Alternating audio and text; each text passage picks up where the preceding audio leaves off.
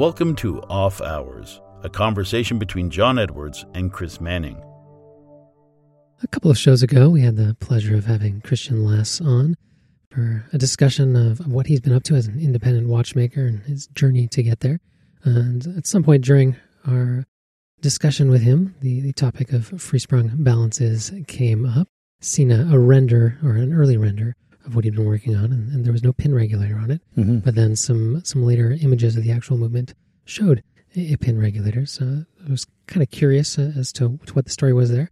And he shared with us that he wasn't planning to do a free sprung balance, but it seems things have changed a bit since we chatted. I sent you an Instagram post that Christian put up a couple of days ago, and in it he's got a watch that's in the metal he's been making, and it doesn't have a pin regulator on it, does it? It's got a free sprung balance on it. Indeed it does, which I'm quite happy to see. Yeah. And he's actually got quite a unique take on a free sprung balance as well. Not so much the balance, but rather the mechanism by which the stud is being held, which is, by any account, a unique interpretation, which I'm really interested to see develop and take shape down the road.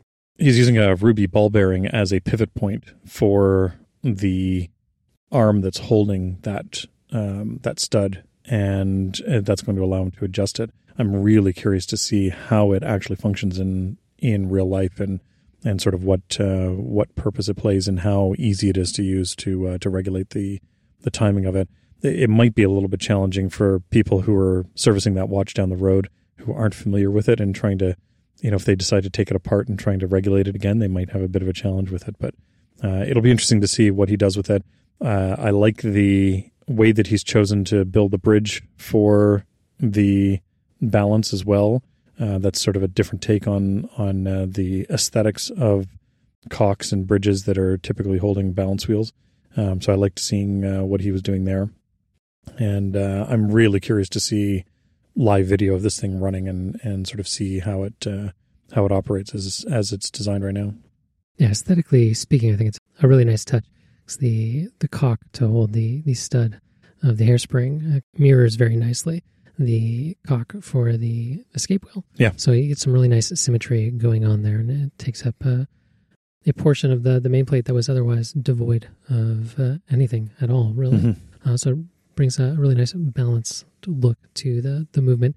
And on top of that, I think it would actually make the life of a future watchmaker somewhat easier, because the way that balance bridge is positioned could be somewhat awkward to set in place and get just right. So I think done right, and if you get this holding the balance absolutely concentrically there, exactly where it's supposed to be, being able to take it on and off without also having to simultaneously get the pivot, or the upper pivot rather, of your balance into the hole for the shock protection on the balance bridge at the same time. That'll make that quite a bit easier. Because I would imagine that there's going to be a bit of a lean to that bridge, the way that it is designed, trying to get that fixed into the plate and not topple over on top of the balance or mess up your spring on there for you. So I really like the design aesthetically.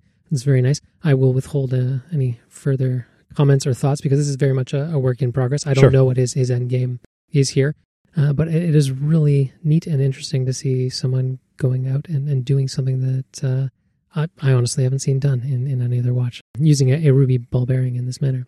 Yeah, we'll have to see what it does. I don't know if this is going to be a one-off piece, because I know this was originally designed as a one-off piece for a client, and then he was planning on doing a series of watches afterwards based on the work that he's doing for this one. So this may be a one-off that he's doing for that particular client, and then the production ones are actually going to use a regular pin-regulated balance instead of free-sprung. We'll have to see. Maybe once he's finished, we'll have to get Christian back on, and we can chat with him some more about what he's doing with it. But it is nice seeing more of this watch as it's developing and see where he goes with it. I think it'd be fantastic to have him back on the show. Another curious bit of ruby we touched on last episode was the Rouleau triangle in the Ferdinand Berthoud FB2RE. I had a chance to ask some questions of Vincent Lepere, who is sort of the second in command there at Ferdinand Berthoud, and got a little more insight into this movement in this mechanism. And he had an interesting presentation recently as well with the Horological Society of New York, which we'll link to in the show notes as well. I believe it will only be available to members of the Horological Society for these next couple of months, but down the road it'll be available publicly as well. But it turns out the Rouleau triangle in that watch is actually shaped by hand, which That's unbelievable. Yeah, absolutely. I was blown away when I learned that. Yeah, that's interesting. It's relatively easy to create a jig where that center point is the correct distance from the center of rotation of the part in order to grind the curve of a Rouleau triangle. And then you can use that same hole in the jig and just turn the part and get your, index that around and end up getting your Rouleau triangle based on that. So there are ways of creating a jig that wouldn't be too difficult to do that would then allow you to machine that Rouleau triangle. So I'm impressed that they were able to do that by hand and get the results that they were able to get, because it wouldn't be that difficult to do by machine, I don't think. Mm-hmm. Yeah, in terms of the hand finishing in this movement, it's quite significant. It's about 200 hours total of manpower, just refinishing all those tiny little components. That's amazing. The question that I was most curious to shed some light on, as we had touched on it there in the episode, was the kind of steel that they were using on the enamel dial to back it, so they didn't have to use the counter enamel. And it turns out, as you had presumed, Chris, it is not stainless steel. It is, in fact, an alloy that they copied from a very old dial from a long case equation regulator clock that Ferdinand Berthoud had made about 200 some odd years ago. And they no said stainless steel back 200 years ago. No, there was not, indeed. It was a 20th century invention. Yeah. So they had a third-party specialist in Switzerland actually analyze the composition of that material, and then they had another specialist make that material for them, and they used that for the enamel dial. Turns out that wasn't even the most challenging part of making that particular enamel dial. It was actually, he said, doming the outer chapter ring there and making it convex in the way that they did. Was the most challenging part to get right. It's interesting that they chose to copy an old steel for the dial. I think I personally would have gone with a modern steel just because it's easier to replicate and it's easier to understand the working properties of that steel. So you can actually, understand the coefficient of expansion better and match it up better with your enamels. With this, you would have to try and match your enamel to this steel, which might get a little bit more challenging. I mean, I understand from a PR point of view and from and from an artistic point of view why they chose to copy an old dial. Obviously, they have that in their DNA. They have that, that old clock there that they can actually use. But I think from if you ignore that part of it, just from a technical point of view, that they certainly made their life a little bit more difficult by using an old steel like that. Mm-hmm. Yeah, I would have presumed a more scientific approach as well. But it was interesting to learn that is the route they chose to take, and they clearly succeeded with it. Although it sounds like it did it caused them some problems. Some people might have pulled a few hairs out of their heads trying to get it to work, or may have earned a few new gray hairs. Who knows? It's also interesting because I wonder if they had more than one clock dial that they could go back and analyze how close those steels would be to each other. Because modern steels, we have an incredible amount of control of the elements that are in that steel. But that's not something that 200 years ago a steel manufacturer would have had the ability to do. They would have had a lot more control than most people presume, but still nowhere near the amount of control that would lead you to being able to say, I want 0.5% cobalt and I want 0.85% carbon in it and I want this in there and that in there. That would have been a lot of that would have been accidental. And I suspect that if you analyzed 3 or 4 different dials that have been made over the span of, let's say, 20 years, there would be wildly different compositions of those steel. It'd be interesting to see just how close the steel composition would be from multiple dials from that era. Mm-hmm.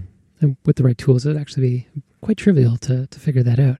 Yeah, well, modern XRF technology is actually quite good. I mean, that's what, if you go back and listen to the episode when Rich and I went to the Goldsmiths Company and we were looking at the assaying division of the Goldsmiths Company, they're using modern XRF technology, and they're able to figure out very, very, accurately exactly what it is that's in those, the metals that they're dealing with, to the point where when Dave Mary was looking at Rich's wedding ring, he immediately looked at it and said, "Oh, this wasn't made in Europe. This was made in North America," just because of the different composition of it versus the platinums that they tend to use in Europe. Mm-hmm. Yeah, I've actually used XRF tech to pull out an alloy that I had made into a ring for my wife a number of years ago. Very nice. Yeah, it's fun stuff. It feels very Star Trek-y to be able to use tools like that. Yeah, it would be nice to have access to materials. That. Maybe that's the next toy I should add to the shop. Well, I mean, for just a fraction of the cost of the FP2RE, you could get several of them. That's true. So another bit of dial follow-up. I see you've stuck in the show notes here. You wanted to elaborate a little more on Fume dials. It's funny. I was having a tough time sleeping later that night after we'd recorded, and I'm sitting there thinking, why didn't I talk about that with Fume dials? And I could have talked about this, and I'm going to get follow-up from this.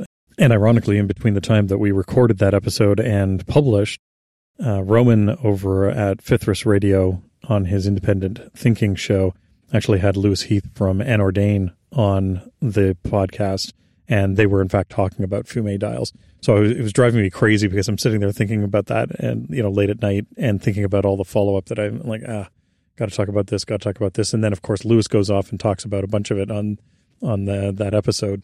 So when I was talking about the way that I would go about making a Fume dial, it's actually the way that Anordain makes theirs. So they're using the changing optical properties of the enamel as it changes in thickness. So a thinner enamel is actually going to be lighter color, and a thicker enamel is going to get darker in color. And that's how they've chosen to do it. And from what I understand, based on the conversation that Lewis had in that episode, they're using a piece of silver that has actually been machined to have a slight dome on the surface of it. So the back of it is flat, and then there's a very, very slight dome on it. So it's changing that thickness as it goes from the edge to the center. So it's a little bit thicker. The dial is actually a little bit thicker in the center than it is on the edge, which then means that when you have a layer of enamel in there and you grind it down flat, it means that the layer of enamel is a little bit thicker towards the edge and thinner at the center. And that's probably the way that I would go about doing it, just because it gives you a little bit more control over the, that shift in color. You're able to change that dome to get you exactly what you want. And more importantly, you're using the exact same enamel across the entire dial. Moser's also another company that's doing Fume dials. And from what I understand, they're taking a slightly different approach to it. And instead of using different thicknesses of enamel, they're actually using a slightly darker enamel around the outside and then a lighter enamel on the inside. And so they're creating that gradient by actually using a couple of different enamels, and that gets you that look. And again, there are some advantages of doing it that way. In fact, you don't necessarily have to use the exact same color of enamel there. So for instance, you could use, let's say, an orange enamel towards the outside of the dial, and then let's say a pink enamel over the top of it. And you could get this gradient that goes from one color to another as you're doing that. I've seen some people doing sort of art pieces, jewelry pieces, where they do transitions from one color to another, and you can get some really effective looks with that. You do have to be careful. Not all enamels are going to be compatible in that way, so you can't necessarily do that. But you do have the ability to sort of do that gradient shift if you have the correct combination of colors and enamels. I think in their case, Moser, they're using the same tone of color. So they're using, let's say, greens, or they're all using blues or reds or whatever. They're not, going and saying, oh, we want to have this go from green to blue or something like that. But the way they're going about doing it, where they're using the same thickness of enamel across the entire dial, and then they're going off and doing that color gradient by changing the enamel that's in there, you could certainly do it. You don't necessarily have to stick with that same color.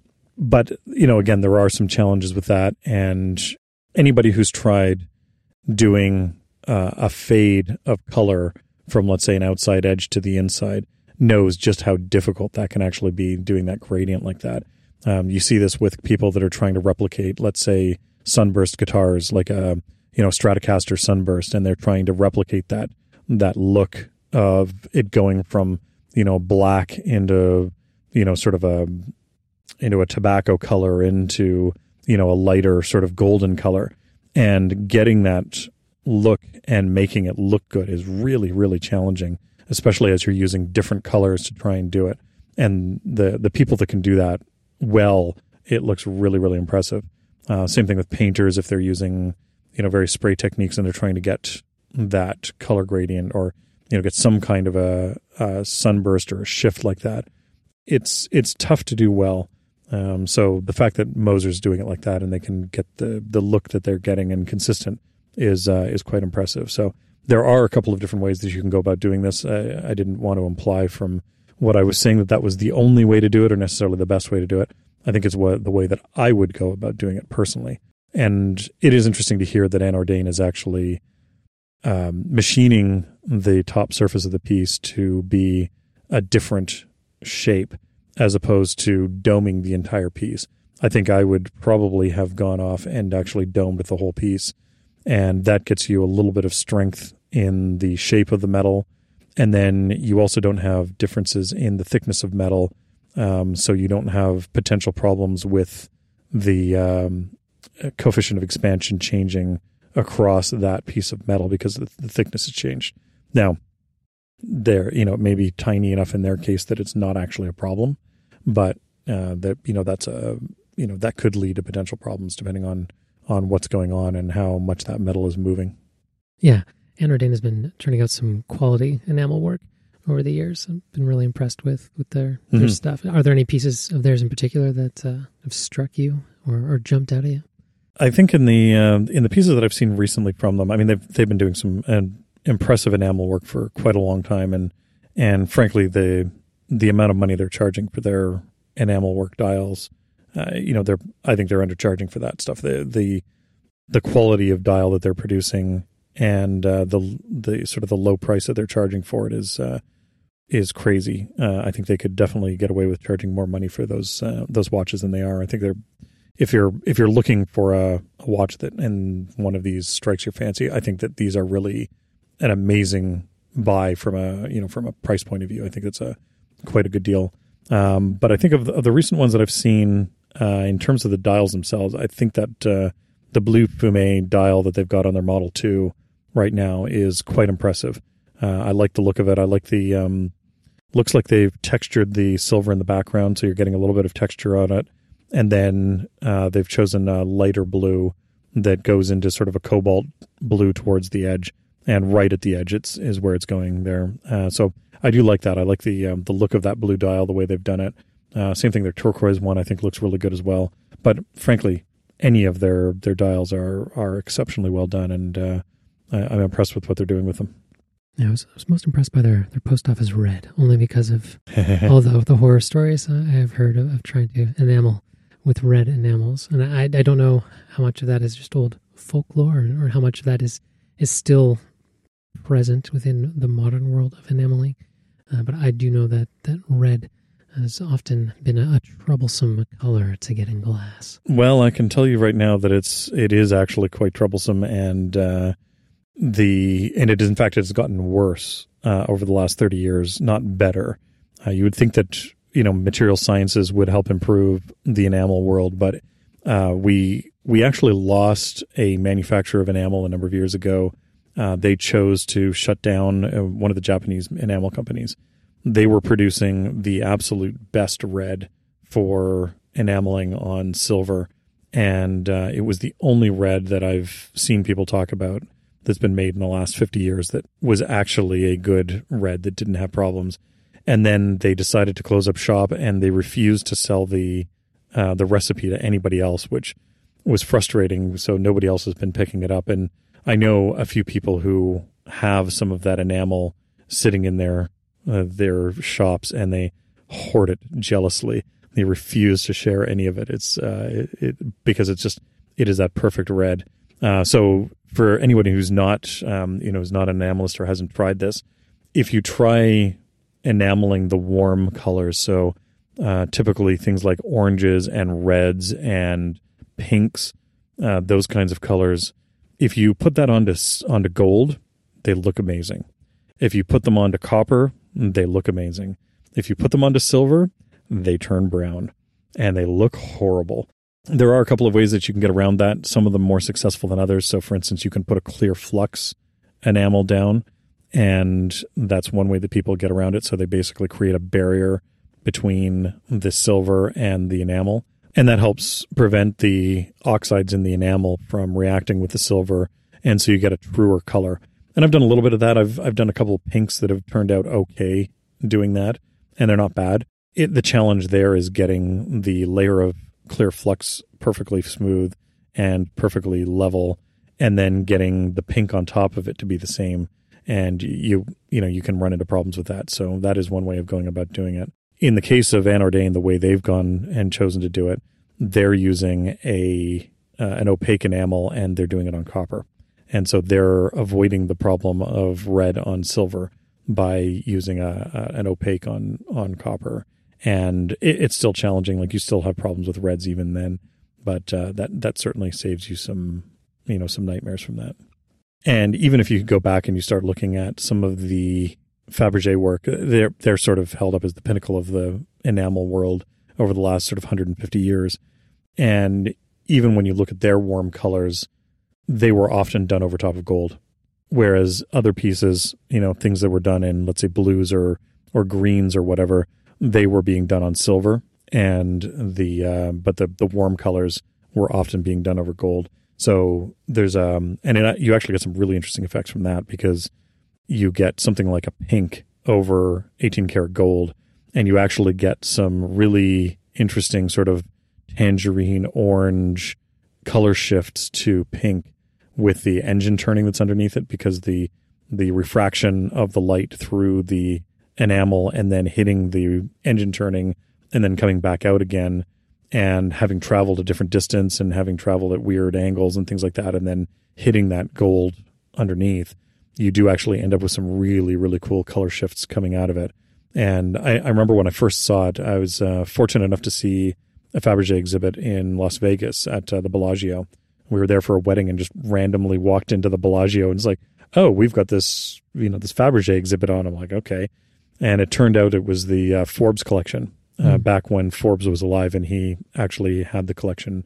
And there were like 100 cigarette cases there, and in this display case, and it was nice as you walked by. You could see the color shift happening as you walked by, and the most remarkable ones were the pink ones, because you got that interesting shift from that sort of tangerine to pink, and they were absolutely gorgeous. So you do get some interesting things that happen with it. The reds, not so much. I mean, they were doing red over gold as well, but you didn't see the color shift quite as dramatically, because the red just overpowers the gold. But the pink was so delicate that you ended up getting a beautiful color shift because of that. And you then that gold color from the metal underneath really did come through. Yeah, it's surprising what a golden hue underneath can do. I've seen some interesting jewelry pieces which have pink stones in them. Yeah. And you get the right gold alloy under that. It just produces some really nice effects. Yeah. Now, as I understand it, the cigarette cases from Fabergé are among the easier items to collect. What were some of the sort of pièce de résistance pieces in that gallery that you saw? Well, they did have, as I said, they had hundreds of cigarette cases in there, and cigarette cases were something that Fabergé produced by the thousands, quite literally by the thousands. They were producing and manufacturing something like 5,000 or 6,000 of them a year, and they were quite common because they were the gift that everybody gave to their their spouse or whatever on an anniversary. Like, they were something that people carried and used, and they were quite common. So those are the things that are still easy to collect, because there's still so many of them out there. Just gifting little death sticks. Yeah, maybe not now that we know what we know about smoking, they're not the best thing, but I've thought about replicating the look and the feel of them and doing them as like business card cases or something like that, because the similar sort of aesthetics. But in the collection, they did have some picture frames which are remarkable, and interestingly, not as large as often they seem from the photographs. Like they do look bigger than they actually are, because a lot of the photographs of the time were not particularly large. But there were some beautiful picture frames there, and they did have a number of the eggs there as well, and some very, very impressive eggs as part of that collection. There was also a fair number of hard stone carvings there. They did all these little figurines in hard stone.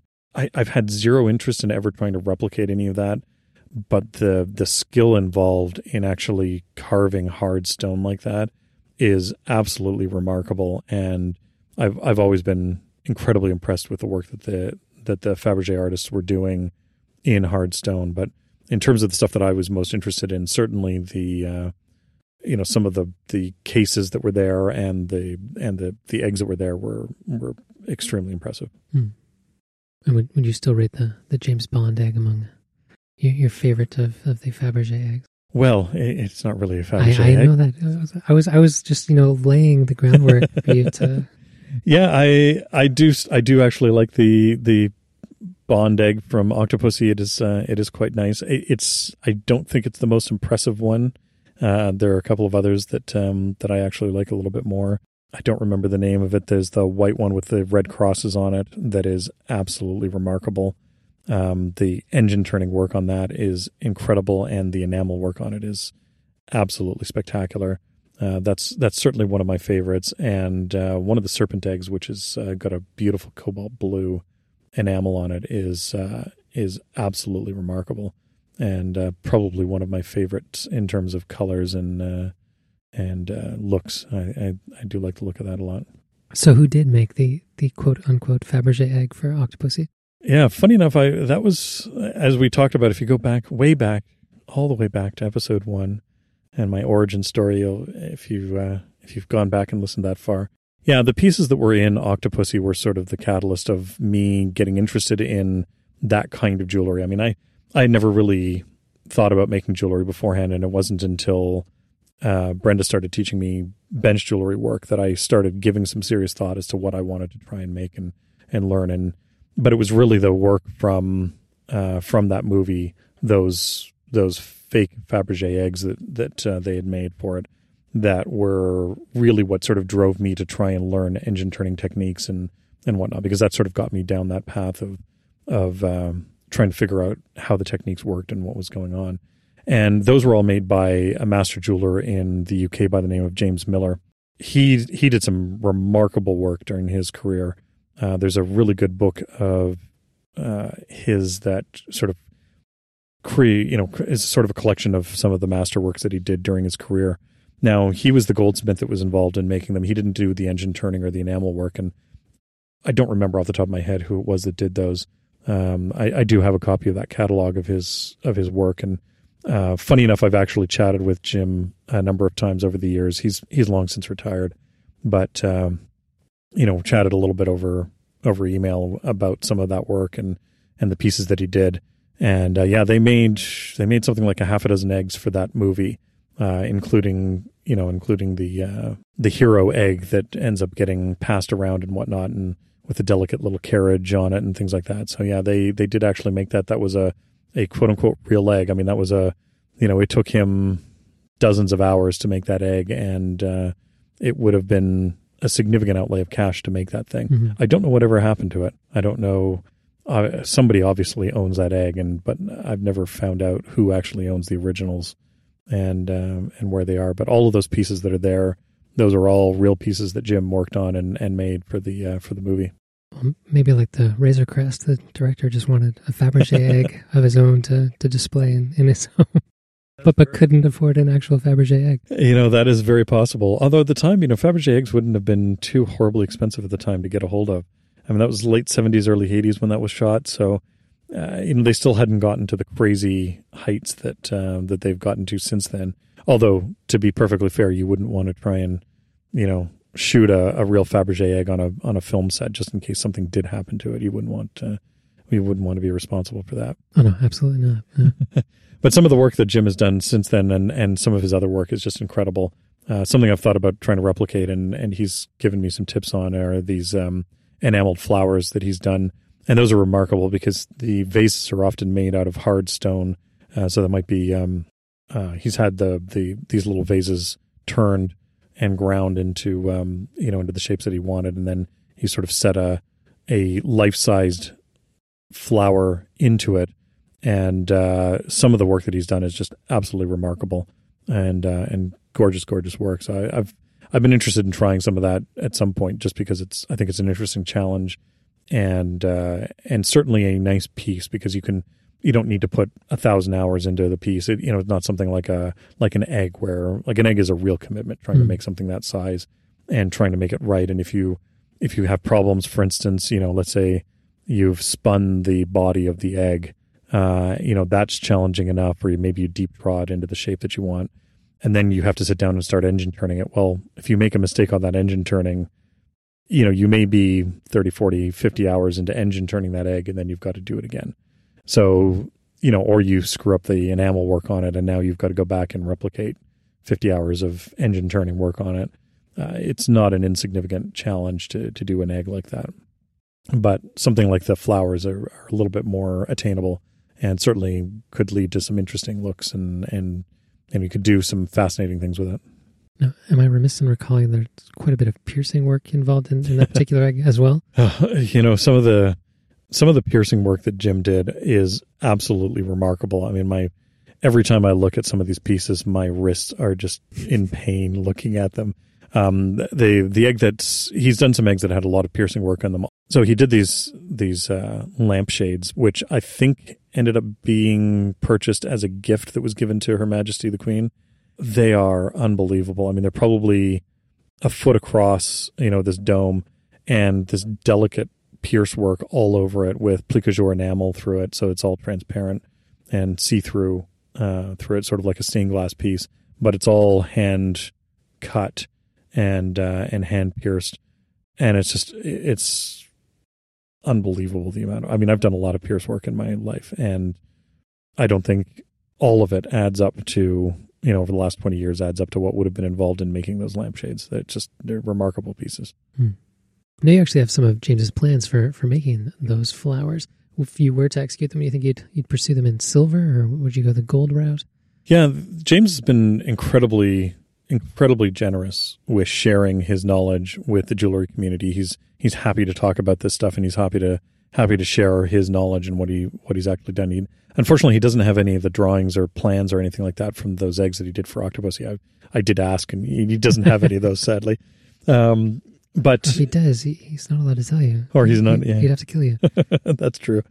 But he's been happy to share the sketches that he uses for laying out the petals and the leaves and whatnot for his flowers.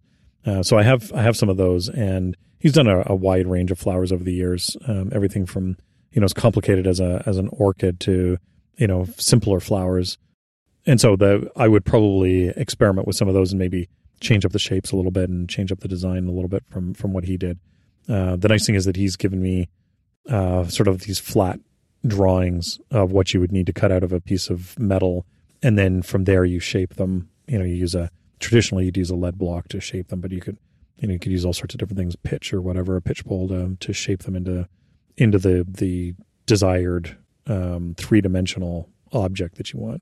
I think for the pieces that I would do, I would probably try them in silver to begin with and just sort of see how they look and see what they look like. Now, of course, that leads to some problems as we just mentioned, with silver not being pleasant with warm colors. A lot of the colors that your flowers tend to come in are typically warm colors, which don't work well on silver. So I would probably play with some. And some of the pieces that he did were certainly not realistic in terms of the colors that they were of the versus the original flowers. So I'd probably experiment a little bit with that and see what worked. And depending on how I liked them and how they worked out, I might try one or two in gold as well. Now, some of the flowers he's executed, like the calla lily type forms, reminded me of the Acanthura series that we referenced back when we were talking with Christian that his wife Hannah has made. Although she's carving those, whereas using these plans, you'd be chasing the metal, or what sort of technique do you think you'd employ?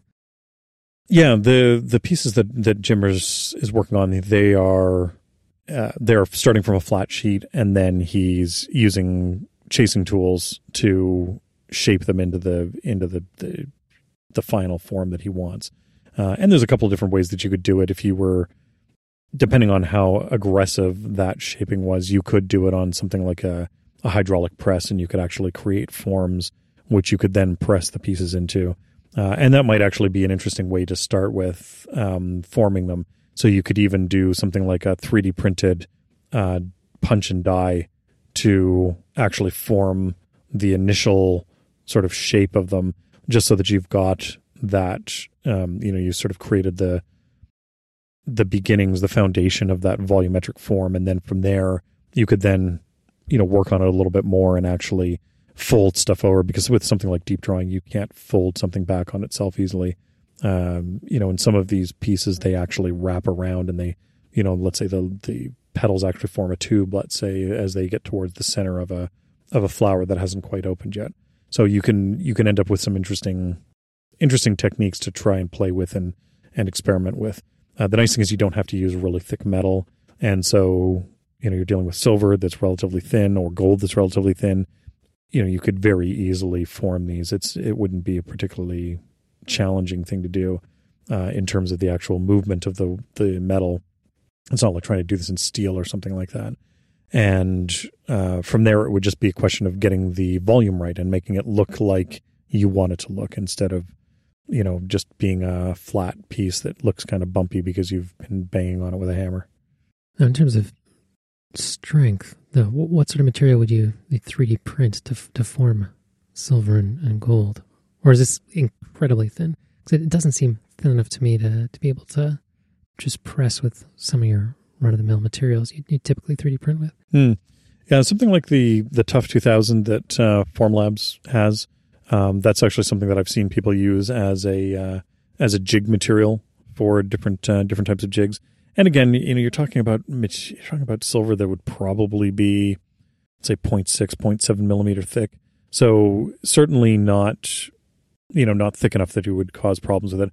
And I certainly wouldn't try to press, let's say, 1,000 pieces using the 3D printed material. But as long as you didn't go too crazy with it, it wouldn't be too bad. And in fact, if you used one side as as a formed punch or formed die, and then you used a hydrometer rubber as the support on the other side, you could probably get away with using it for a longer period, especially if it was contained inside of a vessel. There's some, if you look at Bonnie Doon and what Phil Poirier has been doing with some of the work, he makes some great hydraulic presses for the jewelry industry. They made a whole series of accessories which are excellent for exactly this kind of thing. And, you can put all sorts of different supports in there. You can use all sorts of different things for being able to form metal using, again, rubber as a base to sort of support into or to form into.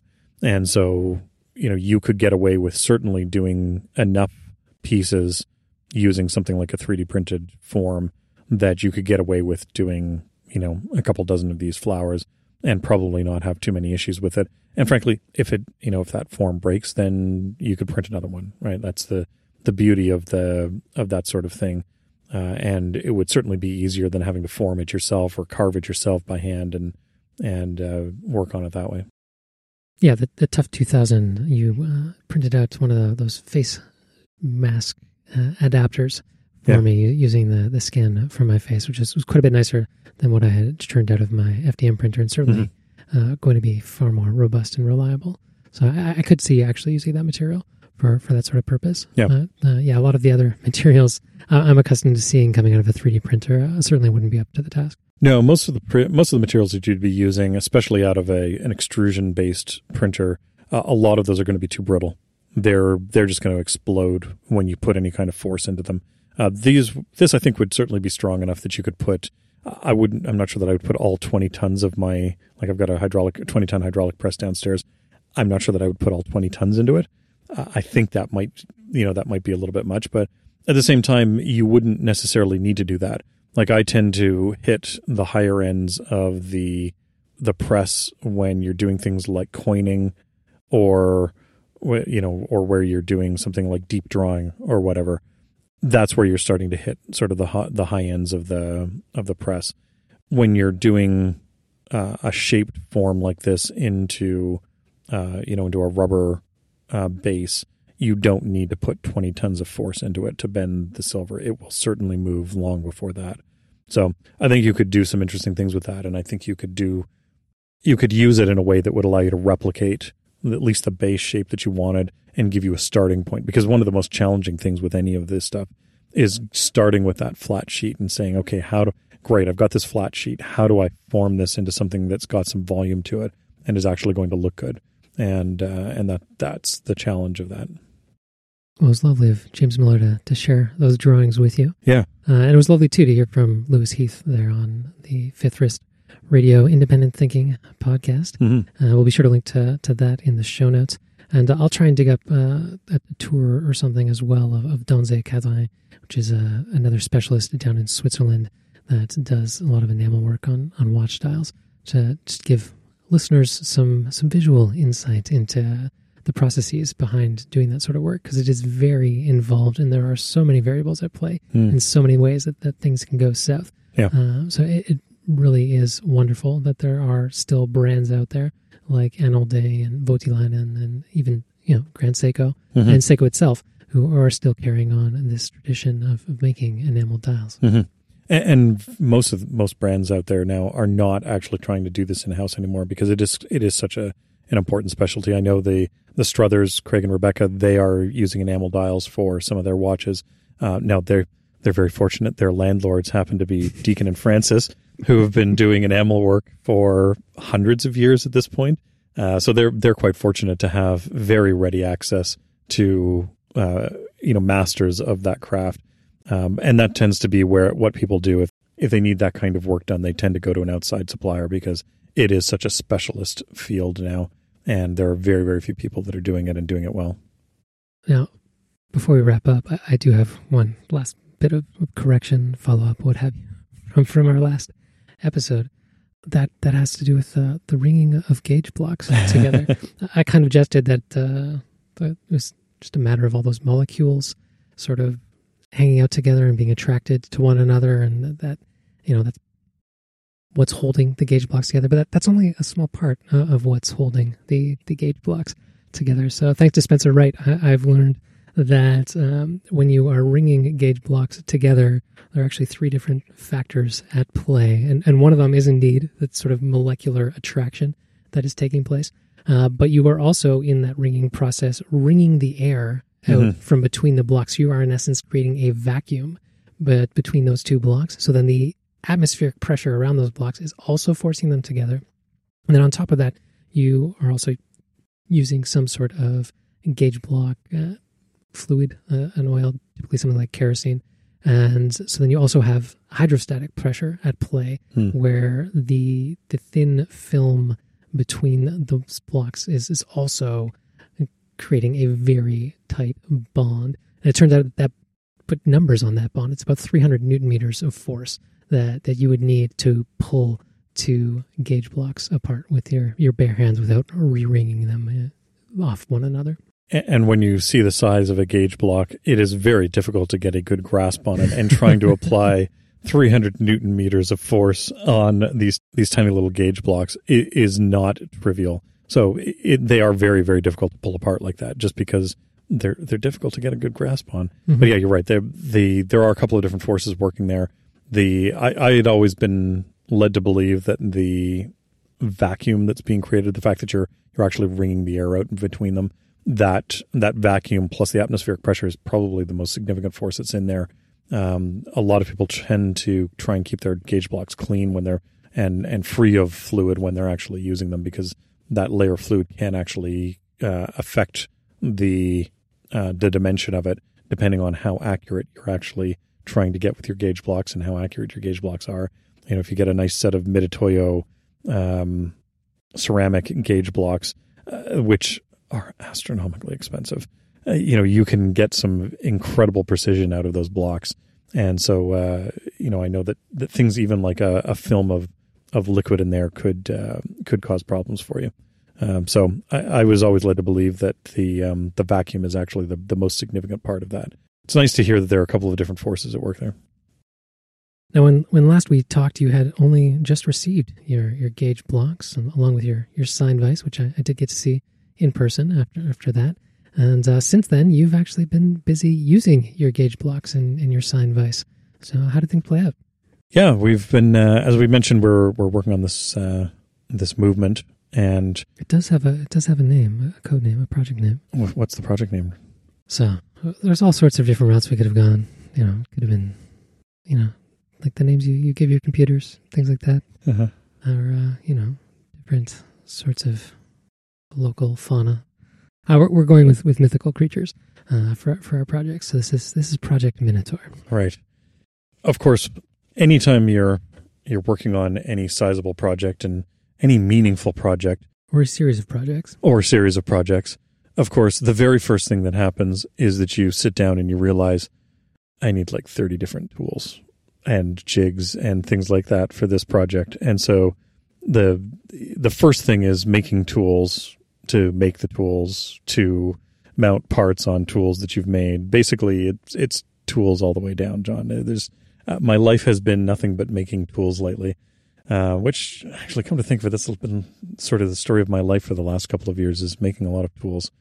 We spoke on the last episode about making the tool holders for the Trypan tool post, and so I was doing a lot of that kind of work. And one of the very first things that I did after making those, I made a wobble stick that could mount on that tool post.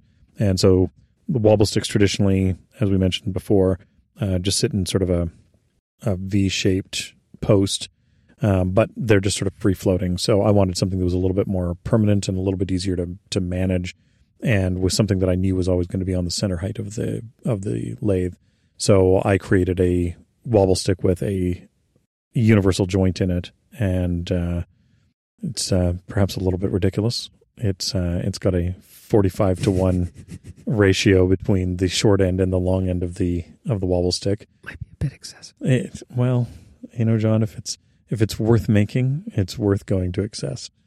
And it's better to have too much than too little. That's right. We can always cut it down, yeah, and turn it into a slightly shorter one. But this one is reasonable so far. I had a chance to just do a quick sort of sanity check with it on my Cromwell lathe when I finished making it yesterday. And it moves perfectly. It does exactly what I want it to do. We'll see in practice when it comes to trying to dial in a fine hole on an existing watch movement, just to see how tight it is and how well it works. So that'll be the sort of the real test is actually trying to put it to use, centering some of those holes that we need to drill out.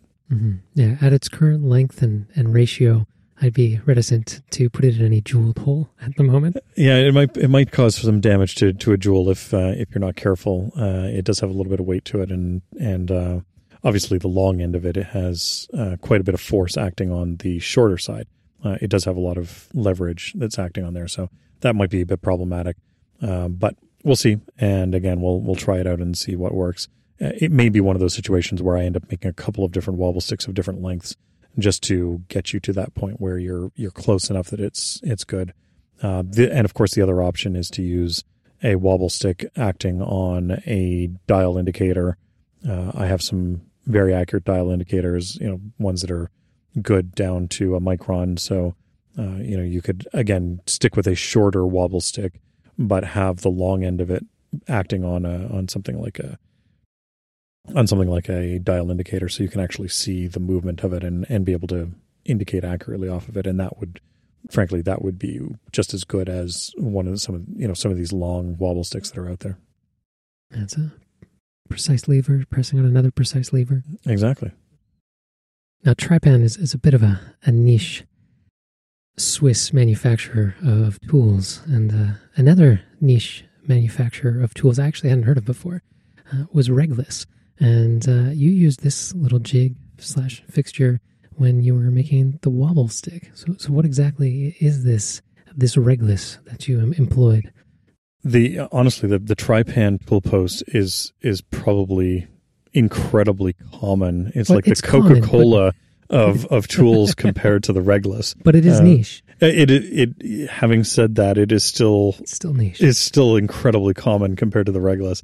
I think I've only ever seen 2 Regless jigs for sale, and only a couple of them sort of talked about online. They're certainly out there, but nobody seems to talk about them because they are incredibly niche tools. So these jigs are specifically designed for drilling, and not only for drilling, because of course there are lots of drilling machines out there. Christian talked about the drilling machines that he has and tapping machines and things like that. And you can even use a mill for doing extremely precise drilling, or something like a jig borer for extremely precise drilling.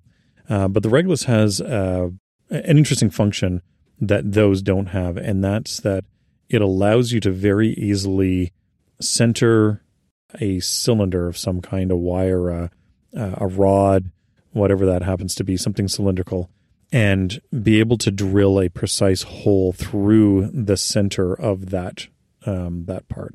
So when I say about the center, I don't mean through the end of it, I mean through the side of it. So in this case, I wanted to be able to put a hole through the side of the rod in order to pin it in place in the universal joint. And that can be a bit challenging. In this case, the rod was around 4 millimeters in diameter, and I was putting a 0.95 millimeter hole into it. And so you've got a drill bit which is very, very thin and wants to deflect easily, and you're trying to drill onto the top surface of a curve. In this case, it was a tool steel, so it's a relatively hard steel to begin with. And the chances of your drill bit skipping off of the top of that were very, very high. Even if you do happen to have it perfectly lined up, it's going to be very high. And so this Regless jig has not only a way of holding the rod so that it stays exactly where you want it to, and also lining up easily so that you can get onto the center of that rod, but it also has little collets on it which guide the drill bit down and prevent it from deflecting off of the edge of the part that you're drilling. On top of being able to to drill holes in rods, cylinders of some sort, it also has the ability to drill holes through the center of a sphere, which again is extremely challenging to do, especially if you're dealing with something that's steel. Trying to get the drill bit to not skip off the edge of it is challenging. And typically people will actually mill a little flat onto a cylinder or a sphere or something like that in order to give your drill bit sort of a landing zone to be able to drill into. But that still doesn't deal with the challenges of trying to center your hole properly on those things. They're extremely difficult to actually center properly onto any kind of cylinder, any kind of curved surface like that. So this Regless allows you to accurately do that, and sort of saves you a lot of time and effort. Yeah, I was quite impressed by the number of different additions and fixtures that this jig has available to it, and more impressed to learn that that's just a small smattering of the different accessories available for it. So yeah, I did not know this tool existed. Yeah, it's one of those tools that I use it once every couple of years. It's incredibly specialized. I don't have, mine is certainly not complete in terms of the number of accessories that are out there. There are ones that allow you to accurately index the part around so that you can put, let's say, 2 holes, let's say 30 degrees apart, so that you're able to create exact angles from your holes. There are all sorts of different things that are out there that allow you to do some very precise work with this. And unfortunately, I just don't have all of the accessories. The one that I purchased used was not complete by any means. And setting it up often takes, more time than actually using it. That's sort of the irony. It took me a couple minutes to set it up, and it's 5 seconds of drilling work. But it allows you to do the drilling work very quickly and accurately because of the time and effort that it takes to set up. It really is the perfect thing to do this one task. And this, it's funny when you get into very specialized machining work, especially the watch world. There are very, very specific tools that the average machinist even would look at and go, why the heck would you ever use something like that? Like, why, I would never invest in a tool like that, because the number of times I would use it, it would never pay for itself. But in the watch world, it's, when you need to put that very precise hole in a very specific spot, this is the tool to do it. And so it's nice to have around in those cases where, you do actually need to use it, and it is the only tool for the job. In the last episode, we touched on the fact that we're going to pursue creating a free sprung balance for Project Minotaur. And having not known that this tool existed back when we spoke last, I had a very different vision in mind for how we might pursue that. Yeah. And I think this tool might just change the course of attack for this initial free sprung balance. Yeah, it's funny when for me in the back of my head, I didn't even think about it, because I knew exactly how I wanted to approach doing that kind of work. There are a couple of different ways that it's it's possible to do, and it's relatively easy to do. And it wasn't until you sort of mentioned, it's like, oh, well, I thought about doing it this way. It's like, no. There's a very easy way of doing it once you've sort of set it up. Like, there's a couple of sort of fairly trivial ways to drill those holes once you figure out that what you need to do is hold it in a jig to actually drill it and support the drill and everything like that. And by the way, I happen to have that jig already here in the studio and ready to go. So yeah, it's obviously you don't know what you've never run into, right? And that's why it's kind of nice to work on these kinds of projects with somebody else who's played around with some of these tools or has them and knows how to sort of get around those challenges.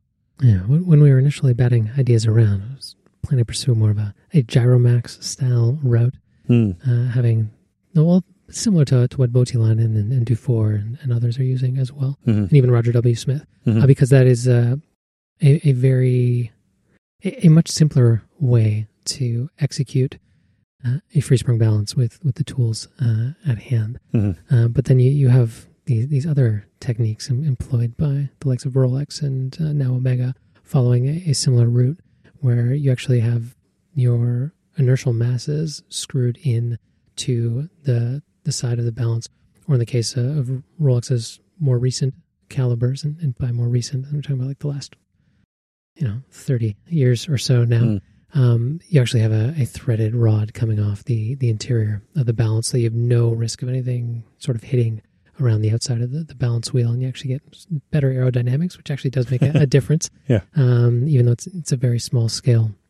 So rather than machining a balance wheel in full for this first attempt at a movement, I think we may be able to get away with just using the original balance wheel and just drilling into the side. Yeah, that certainly is a possibility. It shouldn't be that difficult to drill into the side of it with the right jigs and the right drills. Of course, the challenge with this is tiny little threads, which are always yes, of course, always challenging, and so that may be the challenge we run into, is just getting it thread well. But again, if you've got it supported properly, and this Regulus can be used for supporting a tap as well. It doesn't just have to be used for supporting a drill bit. Certainly, there's a couple of ways that we can approach this, and I think we can figure out a way of being able to drill into the circumference of the balance and actually get those weights coming out radially from it instead of along the sort of the top surface of it. It takes the precision angle out of the equation. Like, you've got precision covered when you're using the Regulus. Yeah, exactly. It'll put the hole exactly where you want it, and it's not going to waver. Yeah, and the nice thing about it is the way that it's designed. It's modular. It's designed in order to have removable collets or removable supports in it. So if we don't happen to have the correct size, and I know that I don't have very many, like even though there's a bunch of collets in there, a lot of them are the exact same size. But the nice thing is that it's very, very easy to make replacements for it. And so, I think it uses a 14 millimeter rod that goes into it. So, buying a 14 millimeter drill rod that's precision ground, very easy to drop in, and then we can just make our own collets for that and make them so that they will exactly support the drill or the tap or whatever it is that we need. And that will certainly make it simple to do. And the other nice thing is that it can be put onto just about any machine that has the sort of the vertical height to support it in terms of drilling. And so something like my hardened mill which is not a great tool for doing this small precision work, really. It's quite a large, massive thing. But it also gives you the space to be able to put this kind of a jig on the table and then be able to very precisely move it into place and actually line up with the jig. And that way we can then work with it and sort of do the precision work that we need, even though it's not necessarily the ideal machine for doing that. Normally, the size and the mass of it actually helps in this case, because we do have the space to put this jig in, and we don't have to worry about the drill bit going and flying around or whatever in the chuck. Like it will be absolutely precise in the way that we're holding it, and that'll save us a lot of headaches from that as well. Mm. And if it turns out that we're not pleased with the way things turn out, then the nice thing about a balance wheel is just make another one and you replace it. You don't have to scrap the entire project. That's just one component of the overall project. So we have a lot of different avenues for attack here. Yeah, that's one of the things you and I chatted about the other day that I really do appreciate about watchmaking versus some of the other work that I've done. Some of these pieces that I've made, you get to a point where you've spent 25, 30 hours working on a piece, and then you get to the enamel work. And, you get to that enamel work, which is challenging and fraught with danger, and you screw it up. And then you have to go back and restart the 25, 30 hours of work that you took to get there.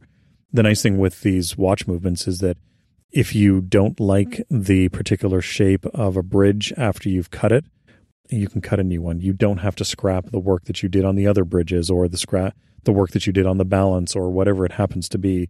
Or in this case, if we don't like the work that we did on the balance, it doesn't affect the work that we did on the bridges. And, there's something about that modularity that makes this a far more approachable project. If you were in a position where you had to scrap the entire piece just because you made a mistake on the balance wheel, that would be incredibly frustrating and certainly make it challenging. So I certainly appreciate that modularity and how it will help us with iterating on this, because it means we can get to a point where we like the bridges and iterate on the balance a couple of times, depending on what works for us and what doesn't, or vice versa. We may hit it out of the park with the balance the first time and we may be happy with it, but we decide to iterate on the bridges a few times and make some different ones in metal and see how they actually work.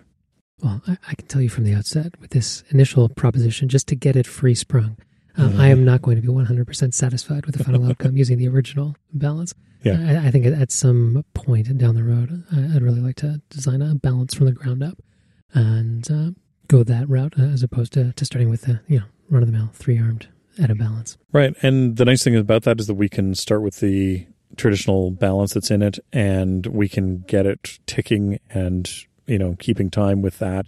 And we can then go ahead and make our own balance, or try making a couple of different balances and see what work. And then just drop them in, right? That's the beauty of this system. We don't have to scrap the entire project just because we've decided to make 3, 4, 5 different balance wheels and see which one works best. And it will be a trivial thing to upgrade down the road.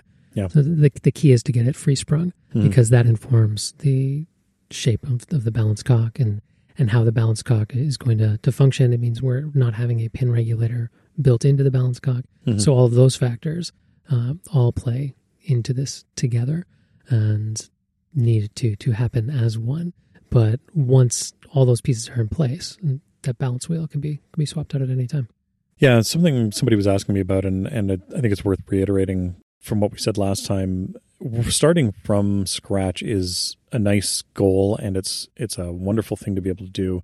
If you want to go down that sort of George Daniels watchmaking route, having a block of metal that you sit there and you carve and chew your way out of into a watch is certainly an impressive thing to do, and it's a worthwhile goal. But in many ways, starting from an existing thing actually helps you out, because it allows you to take smaller bites out of this project and to be able to do iterations faster, because you're only working on a couple of parts. So I think there are a lot of advantages to what we're doing in terms of how we're starting with an existing movement and we're only changing some parts of it. And that does allow us to experiment and say, we're really not happy with that little bit, but we're not changing absolutely everything with this watcher. We're not trying to start from scratch. We don't have to worry about machining a main plate and getting all of those holes and the distances to, between all the pivots exactly right. That's already been taken care of, right? Ed has already figured out the distances that are ideal from these wheels, and we don't have to make the wheels, and we don't have to, get all the gear cutting down right and everything. And, it'd be very easy to, if you're making your own watch from scratch, to sit down and, cut all your gears and make your main plate and then realize, I made a mistake with this gear and I really should have chosen a different gear ratio. Well, now you've got to completely make that main plate again, and you've got to make all of your gears again and everything like that. And it's nice not having to worry about that part. We can just worry about bridges. We can just worry about the balance. Yeah, it allows us to start with a proven foundation as opposed to trying to dig that foundation ourselves and make all the mistakes along the way. And I mean, if you get the foundation wrong, it doesn't matter how beautiful your house is, you're going to have problems. Yeah. So it is nice to start with this as a baseline and to build up from there. And then as things work out and prove themselves out, to go deeper down the rabbit hole of designing a movement from the ground up. Yeah. Yeah. It'll be nice to know that if we have problems with the timing, if we have problems with it just not ticking very well, we know that the problem is with the balance. We know that the rest of it is fine. And then once we figure that out, and once we figure out the balance part of it and we're happy with where that goes, then, version 2, we can then start playing around with things like the main plate and maybe changing the shape of that gear train a little bit and playing around with that so that it's a little bit more ideal for some of the other things we want to do. And then we know that the balance works, and we know that part of it functions. And if something goes wrong, we know that it's because we maybe didn't space the gears out properly. And so this sort of allows us to experiment and not have too many variables in play at any one time. So if there's a problem, we know which variables we're working with and what we need to change and experiment with. That's the magic of iteration. Thanks for listening to Off Hours. You can find detailed show notes at offhours.show. If you'd like to keep up to date with the show, follow us on Twitter @offhours. John can be found on Twitter @UnderTheLoop, and Chris can be found on Twitter and Instagram @silver_hand.